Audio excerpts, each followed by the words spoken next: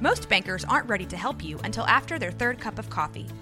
But with Central National Bank's after-hours service, you don't have to wait for the bank lobby to open to get help. You can contact us from 6 to 8:30 in the morning or from 5 to 10 in the evening, and we'll connect you to a real, live, local person who can answer questions and fix problems 7 days a week. Bank different. Bank Central. Central National Bank. Member FDIC. With threats to our nation waiting around every corner, adaptability is more important than ever. When conditions change without notice, quick strategic thinking is crucial. And with obstacles consistently impending, determination is essential in overcoming them. It's this willingness, decisiveness, and resilience that sets Marines apart. With our fighting spirit, we don't just fight battles, we win them. Marines are the constant our nation counts on to fight the unknown. And through adaptable problem solving, we do just that. Learn more at marines.com. Support for this podcast comes from Frito-Lay and the 2023 Snack Bracket Championship. The Frito-Lay Snack It Challenge is underway, and fans are voting on their favorite snacks to crown champion. We're talking about prime-time matchups between the best 64 snacks in the land. Will Ruffles Ridges reign supreme? Can Doritos defend their dynasty? Or will Smart Food use their smarts for a surprise upset? Only you can decide. Get in on all the action for a chance to win up to $1,000 or a year's worth of snacks. Let your snacks be heard. Just go to fritolaysnacket.sbnation.com to vote and enter for a chance to win. No purchase necessary. Sweepstakes ends April 3rd, 2023. Void where prohibited. Year's worth of snacks awarded in the form of 52 coupons, each good for one bag of chips. See official rules at fritolaysnacket.sbnation.com.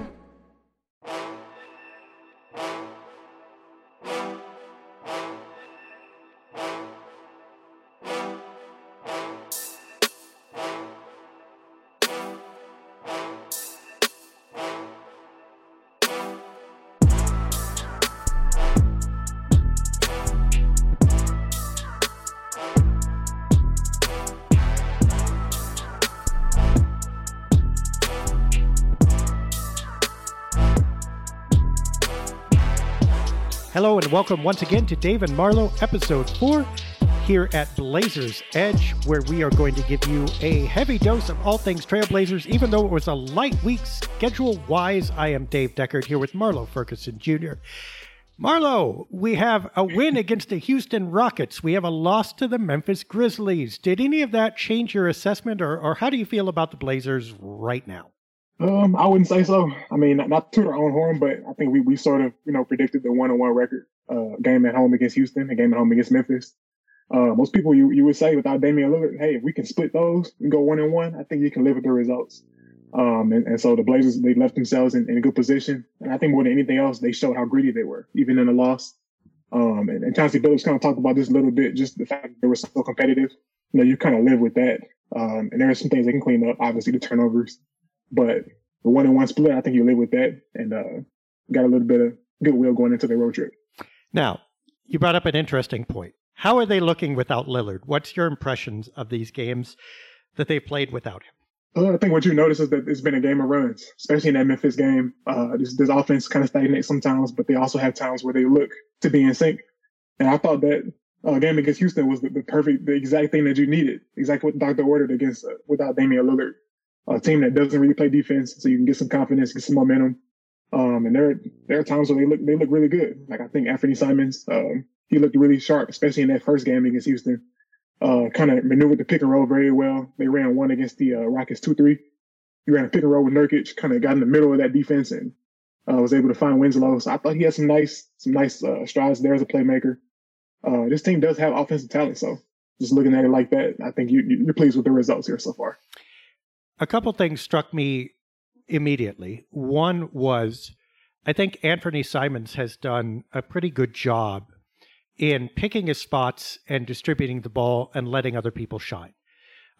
He, obviously he has a few years under his belt. He's not a rookie. This is his first year in this prominent role, give or take, quarter of a season last year. But the temptation has got to be strong if Lillard goes down for Ant to say, I'm Dame.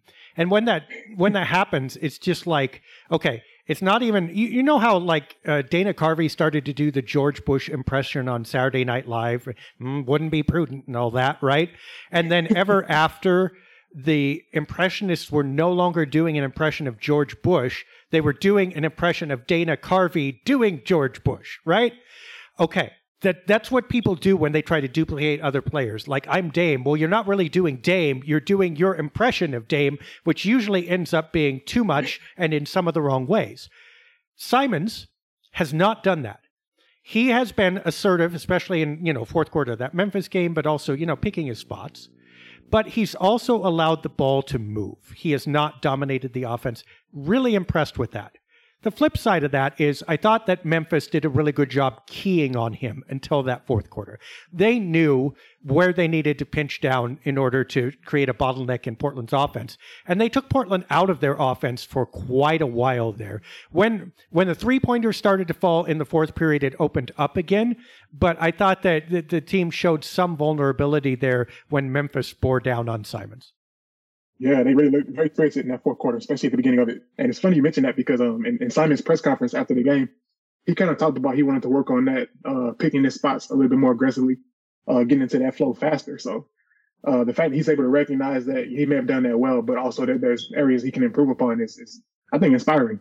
And the Blazers, I think, when they find a way to manage the turnovers, it's going to be a different team. It's just that's been it's almost like a 12-year-old babysitting an 8-year-old. It's just there's no control anywhere. Everybody's kind of out of sync. So when they get that figured out, I think we're going to see a different Blazers group.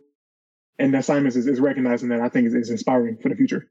Now, they may get that figured out, but part of that, obviously we're assuming some percentage of it is familiarity, right? They're 8 games into a brand new thing, okay? It's going to take a while.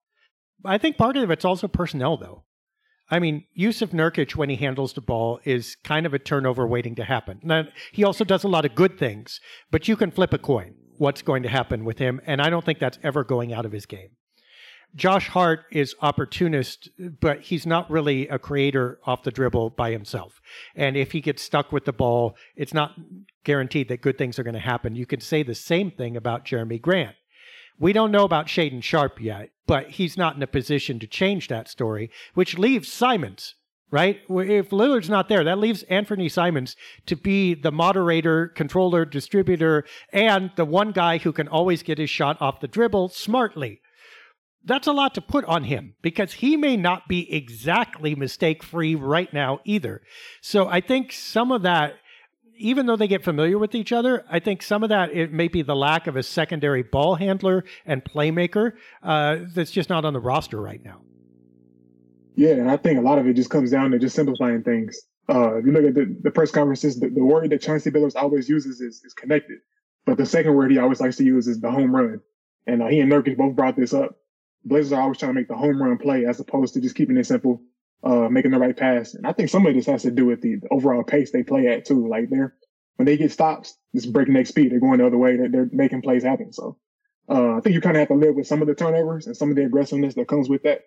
Because when it goes well, we love it. So it's just the matter of just calming it down, being a little bit more controlled. And I think that as they develop more chemistry and gather a stronger rapport, we'll see those things start to adjust for the better. Yeah, have you noticed that? Watch them when they get a defensive rebound.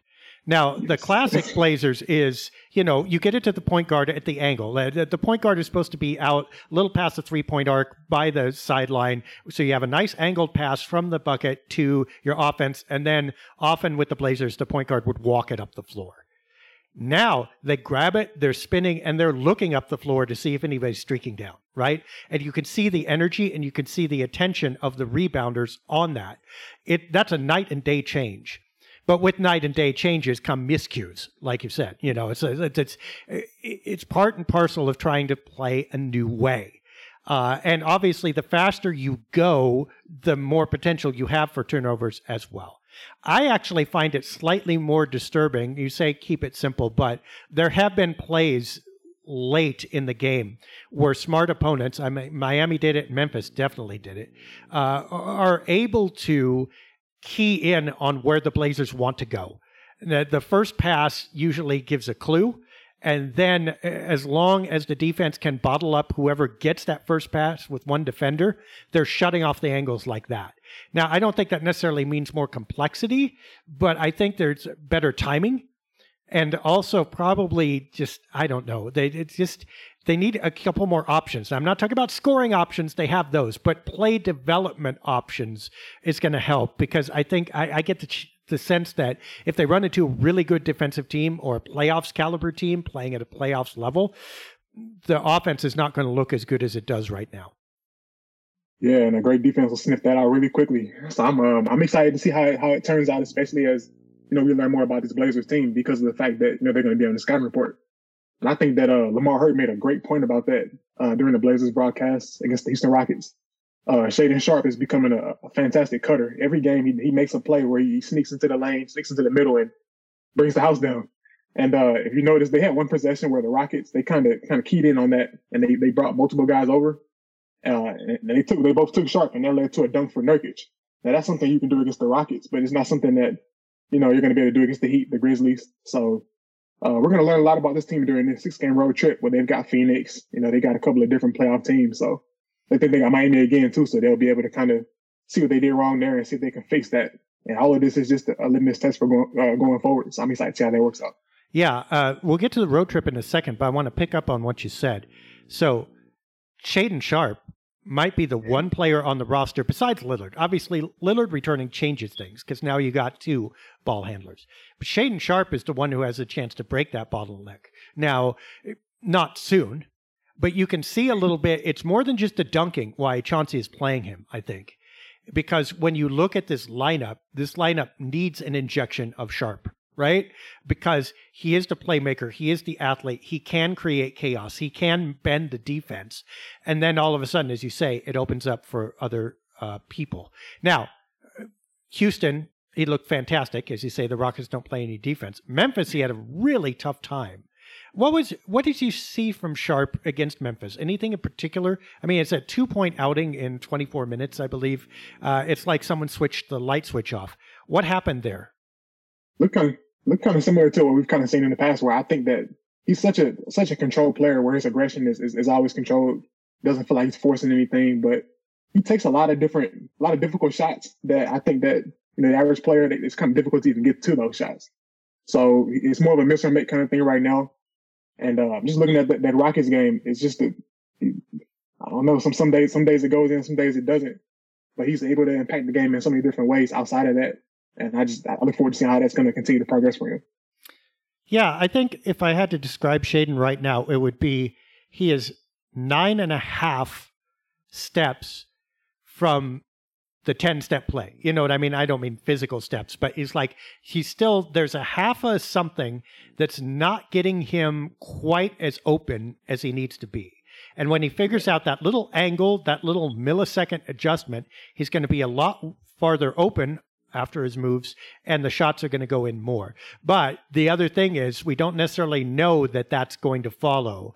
We need to see him hit with some consistency on the move before we can guarantee that. But I think that first you have to clear up the move, you have to clear up the angle and the footwork. And when those things happen, I think he has a chance to hit almost any shot he wants. So that's super exciting. So Phoenix back-to-back coming up. As you say, Miami.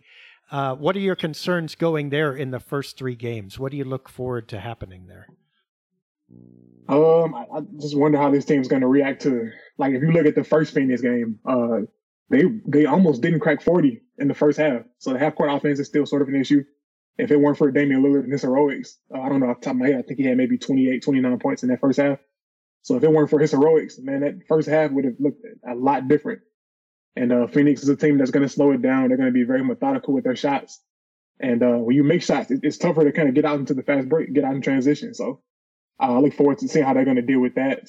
And Phoenix, they have the shooters that can, Devin Booker, you got your Cam Johnson, Cameron Payne, guys like that. And this is a championship group. They struggled in the preseason, but they're still a 64-win team at the end of the day. So they're going to be a great challenge for Portland. And it'll be a good round 2 and round 3 coming up soon. Today's episode is brought to you by Cars.com. With over 2 million vehicles and 50,000 more added every day, Cars.com will match you with the perfect car for you, your budget, your life, your style. And if you're ready to say goodbye to your current car, Cars.com will get you an instant offer to cash it in. Just start by entering your license plate and get matched with a local dealer who will write you the check.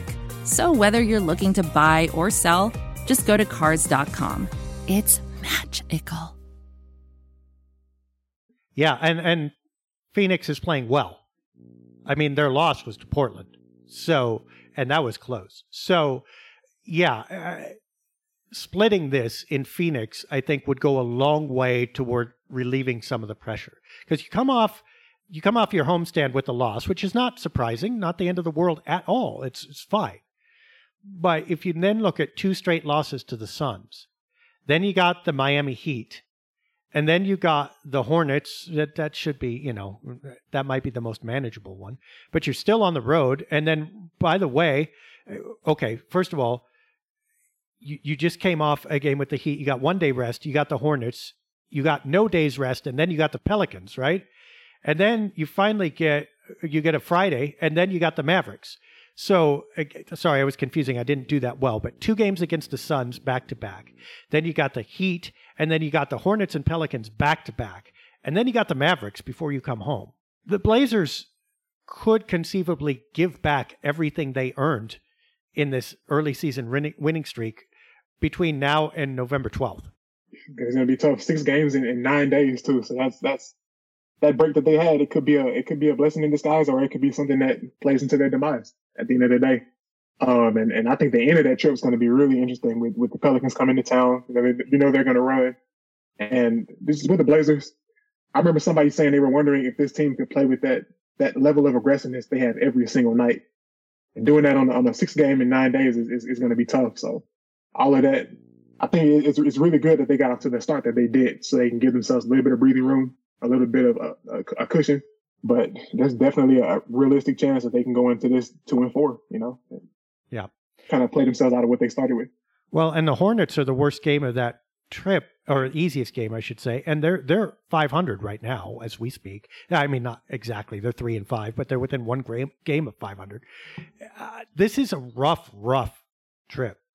I mean, I guess the Mavericks have not been playing really well, but do you really want to, I mean, we got Luka Doncic out there. I don't want to say that's an easy game. So I'm struggling to see where they're going to continue the winning streak or the winning ways. I guess you hope that you win a couple and you come out of it above 500, and then you can start to recollect that edge again. And it's likely that LaMelo Ball's back for that Hornets game. He hasn't played this year, but he's returning from his ankle injury. He's recovering from that. I think that the biggest thing maybe is just to get off on a hot note. They can come out and get that first one against Phoenix, get themselves a little bit of momentum. I think the worst thing you can have in the middle of a long road trip is starting off 0-2, 0-3, and then you're looking back home, and it's tough. And then the tough thing is that they have to end the month on a similar thing where they play, 5 out of 6 on the road again to end November. So it's a brutal stretch, but I think they put themselves in a position where they're respected every night, and that competitiveness is going to give you a chance to win a lot of these games. So feeling bullish, but not too optimistic just yet about it. I don't know. Yeah. Well, I mean, realistically, it would be okay if they got out of their first 20, 10-10. That's a lot better than was hoped preseason, right? So I think that should be about the benchmark. If you're above 500, you're golden. If you're at 500, you're okay. If you're close to 500, you're probably still good. So they have some room to play with here. But again, how quickly it could disappear. Look, after Dallas, they've got a little bit. I mean, they got the Spurs at home. That should be winnable, even though the Spurs are playing well, right? You got the Nets, who are playing badly. You got the Jazz, another team that's playing well, but you should be able to beat on paper. So you got some hope for that homestand to take a breath. But then you got the Bucks and the Cavaliers on the road. Got the Knicks and Nets, but then you got the Clippers, the Lakers. So, I mean, if they can, I guess what I'm trying to say is if they can get past this road trip without getting massacred, there's a reasonable expectation that they come out of this looking okay after the first, month and a half of the season. And that's going to be a win for Portland. Yeah, it's tough to play the long game. It's tough to play the game where you're trying to look ahead, because you never know how it's going to turn out. Now, I don't think anybody would have penciled the Utah Jazz at the start of the year as a difficult game, but even that one's not super winnable. I mean, it's not like you can't pencil that in as an automatic W at this point in time.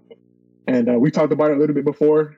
At the start of the year, they were slated to have the second most difficult schedule outside of the San Antonio Spurs over their first 20. So the fact that they're 5-2 is a welcome sign. Damian Lillard's coming back soon.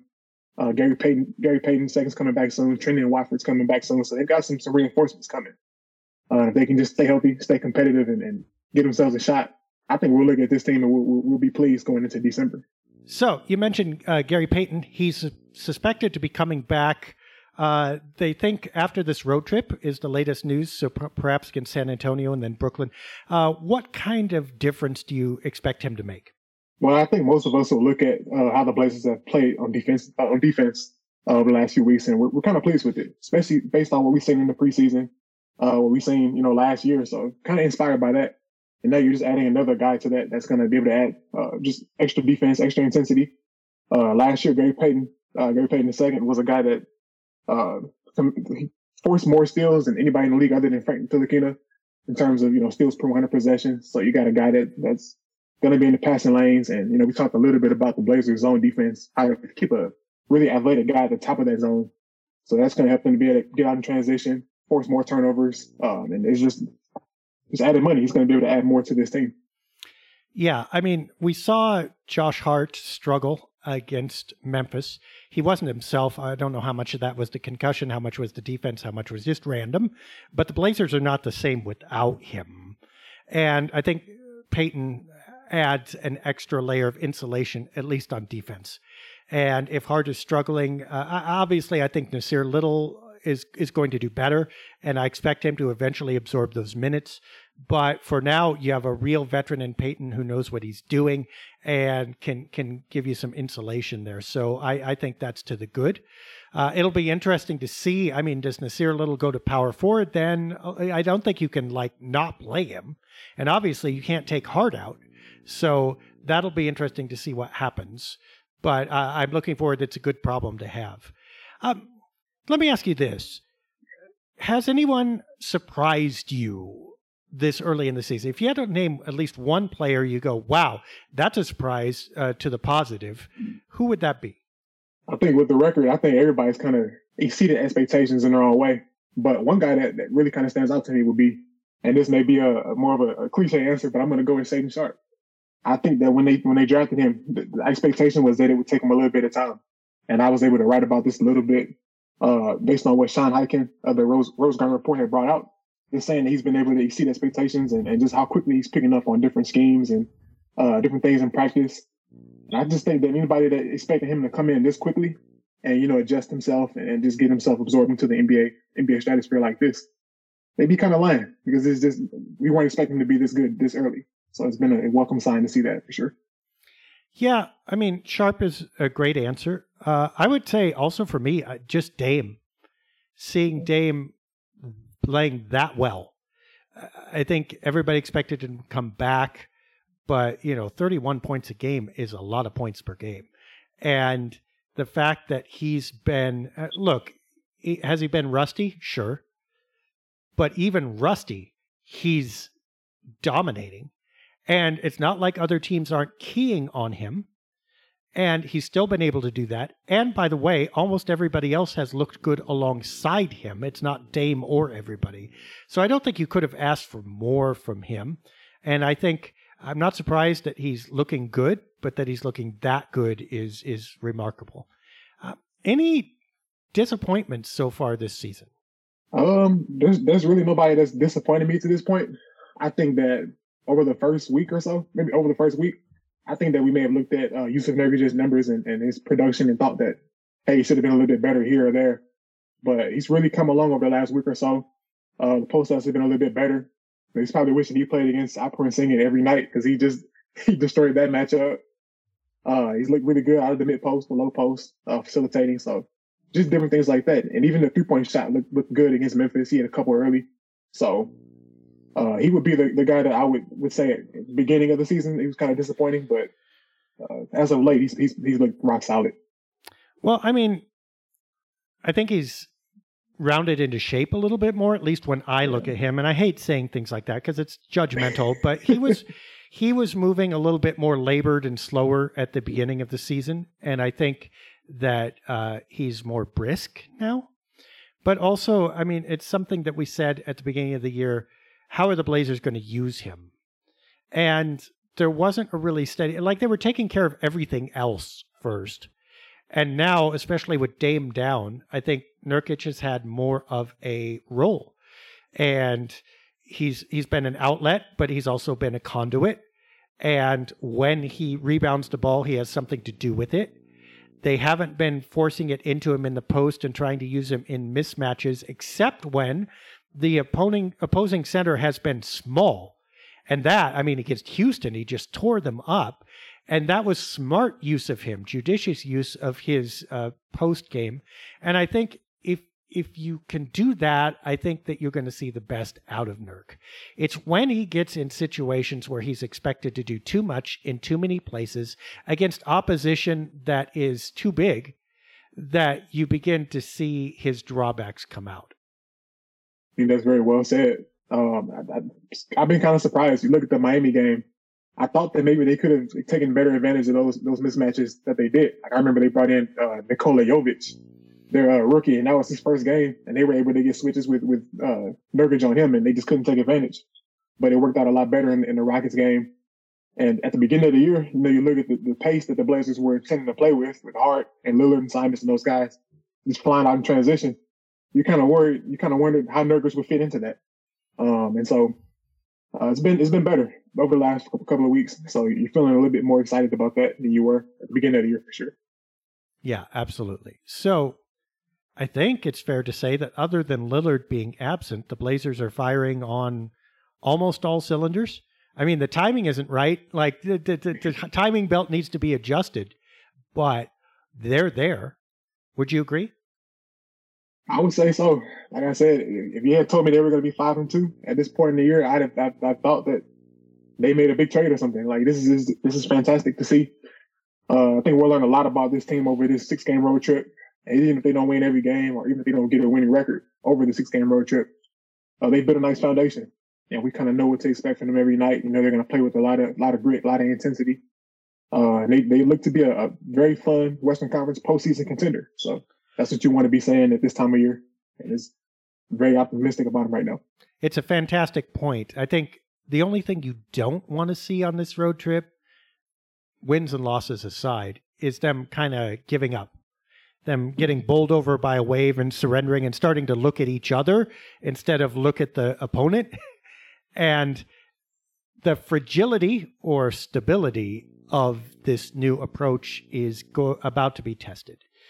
So, 2 games in Phoenix, how many of them do you think they win? I think the optimist in me wants to say 1. I'll go 1. I think they win I'm going to go with them to win the first one. No, I'm going to go with them to win the second one. That would, Lillard maybe comes back for that one. I'll go with them winning the second one. I'm not sure about that first one. I don't think that one's going to go too well, but I'll go with that. And they've also got the Heat and the Hornets before we meet again, you and I. Monday at Miami, and then Wednesday in Charlotte. Which of those do you think they win? I'm going to go with, I don't feel excited about them getting that Miami game. I think that just Miami is a team that can kind of force them to do different things they don't want to do. So I'm going to go with Miami. I'm going to go to loss there. And then the Hornets, I'm going to go with them winning that game because LaMelo Ball might not be back to 100%. And then we'll go a loss to the Pelicans and a win against the Mavericks. 3-3. The Hornets and lost to okay. That's stretching beyond our podcast, but yeah, that's fine. So you're basically saying they're going to 500 this road trip. I'm going to go with that 3-3 or 2-4, something like that. Probably not higher, probably not lower than that though. Okay, so no 1-5 disaster. I think a 1-5 disaster is a possibility. But, these Blazers have also done 4-2. They don't do anything halfway, right? They're going to so, I mean, you could say, well, let's see. If you're going to say 4-2, awful hard to win 2 against the Suns. That's got to be a split at least, right? Or at best. So that's 1-1. then they would have to 3-1 the Heat, Hornets, Pelicans, and Mavericks. The Pelicans and Mavericks the Hornets and Mavericks are vulnerable. So the difference may be what they do against the Heat and the Pelicans.